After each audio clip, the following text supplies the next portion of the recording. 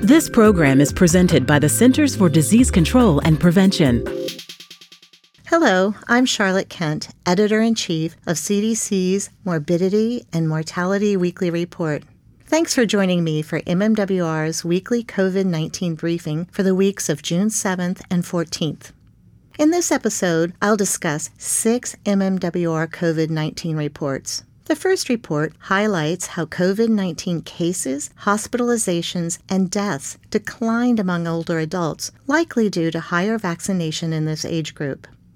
The second report describes declines in routine child and adolescent vaccinations during the COVID-19 pandemic. The third report describes COVID-19 vaccination coverage among pregnant people.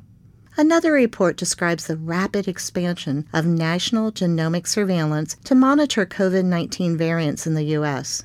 The fifth report brings to light how emergency department visits for suspected suicide attempts among adolescents, especially girls, have increased during the pandemic.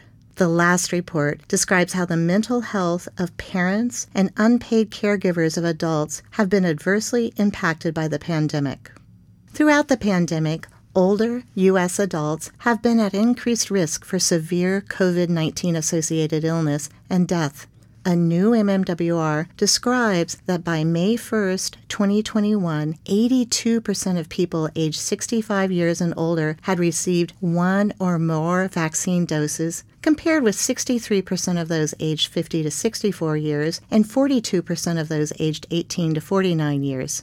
After the vaccine became available, rates of COVID-19 cases, emergency department visits, hospital admissions, and deaths declined more in adults aged 65 years and older than in younger adults aged 18 to 49 years. The greater declines among older adults are likely due, in part, to higher COVID-19 vaccination coverage, highlighting the potential benefits of rapidly increasing vaccination coverage. Despite sufficient vaccine supply and expanding eligibility, administration of COVID-19 vaccines has steadily declined in adults since mid-April 2021. These results suggest that tailored efforts by state and local jurisdictions to rapidly increase vaccine coverage among all eligible age groups could contribute to further reductions in COVID-19 cases and severe outcomes.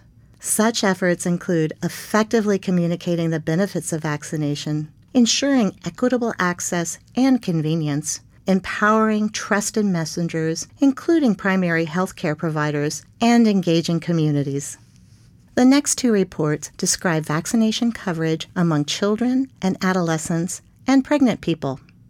Since the COVID-19 pandemic started, reports from some state and local jurisdictions suggested that routine pediatric vaccinations had sharply declined.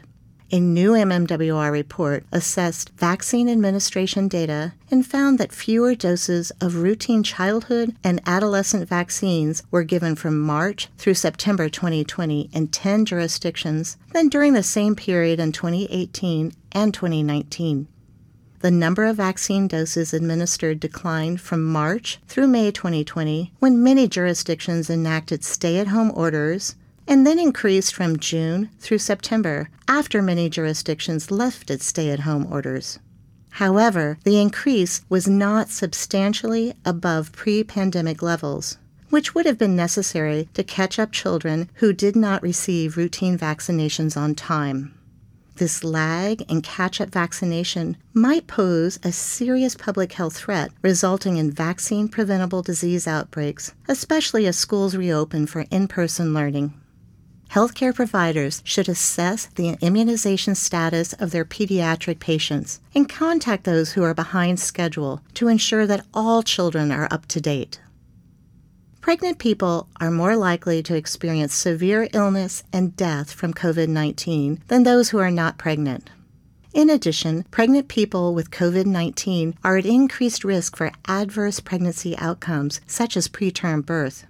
Pregnant people can receive any of the 3 COVID-19 vaccines available in the United States. A new MMWR report found that between December 2020 and May 2021, among approximately 136,000 pregnant people, About 1 in 6 had received 1 or more doses of a COVID-19 vaccine during pregnancy. Coverage was lower among younger people, aged 18 to 24, compared with people aged 35 to 49 years, and lower among Black and Hispanic people compared with Asian and white people. These findings underscore the need for improved outreach to and engagement with pregnant people about COVID-19 vaccination.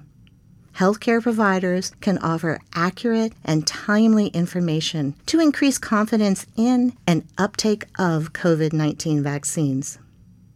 The next report highlights how CDC is monitoring COVID-19 variants in the U.S. The virus that causes COVID-19 is constantly mutating, resulting in new variants that can impact transmission, disease severity, and natural and vaccine-induced immunity.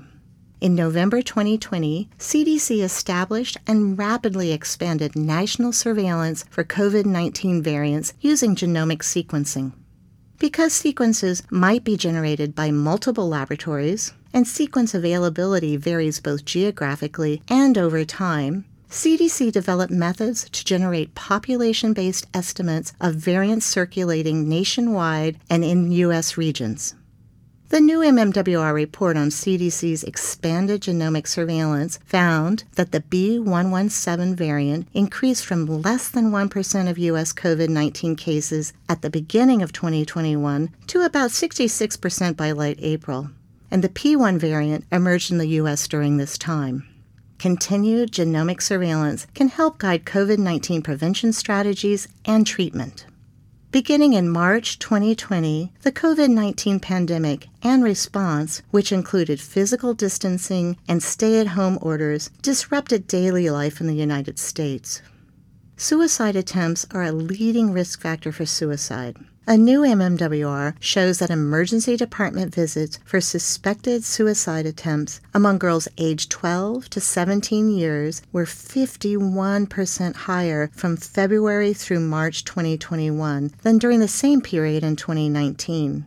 Among boys this age, visits for suspected suicide attempts increased 4%. This study was not designed to identify the risk factors leading to increases in suicide attempts. However, possible hypotheses include increased anxiety and distress due to disruptions in daily life, social isolation, and changes in peer interactions. Suicides can be prevented through 4 prevention strategies. 1. Increase social connections for youth. 2. Teach youth coping skills. 3. Learn the signs of suicide risk and how to respond. And 4. Reduce access to lethal means, like medications and firearms.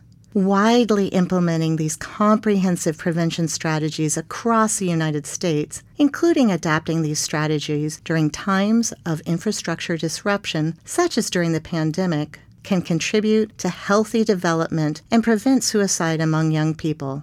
Help is available 24/7 at suicidepreventionlifeline.org. The COVID-19 pandemic has been associated with mental health challenges in parents and caregivers as well. A new MMWR report found that during the COVID-19 pandemic, 7 in 10 parents and unpaid caregivers of adults reported adverse mental health symptoms such as depression, anxiety, COVID-19-induced stress and trauma, and suicidal thoughts. People balancing the roles of parenting children and caring for adults were 8 times more likely to report having suicidal thoughts compared with U.S. adults who did not have any of these responsibilities. People who said they had someone to turn to for support were less likely to have experienced adverse mental health symptoms. People having suicidal thoughts can get immediate help by calling the National Suicide Prevention Lifeline at 1-800-273-TALK for English, 1-888-628-9454 for Spanish, or texting Lifeline Crisis Chat. Thank you for joining us for this week's briefing. To stay up to date on the latest MMWR reports on COVID-19, go to cdc.gov/MMWR and subscribe for free. You can also subscribe to this podcast on Apple Podcasts, Spotify, Stitcher, and Google Podcasts. Stay safe and stay well. For the most accurate health information, visit cdc.gov or call 1-800-CDC-INFO.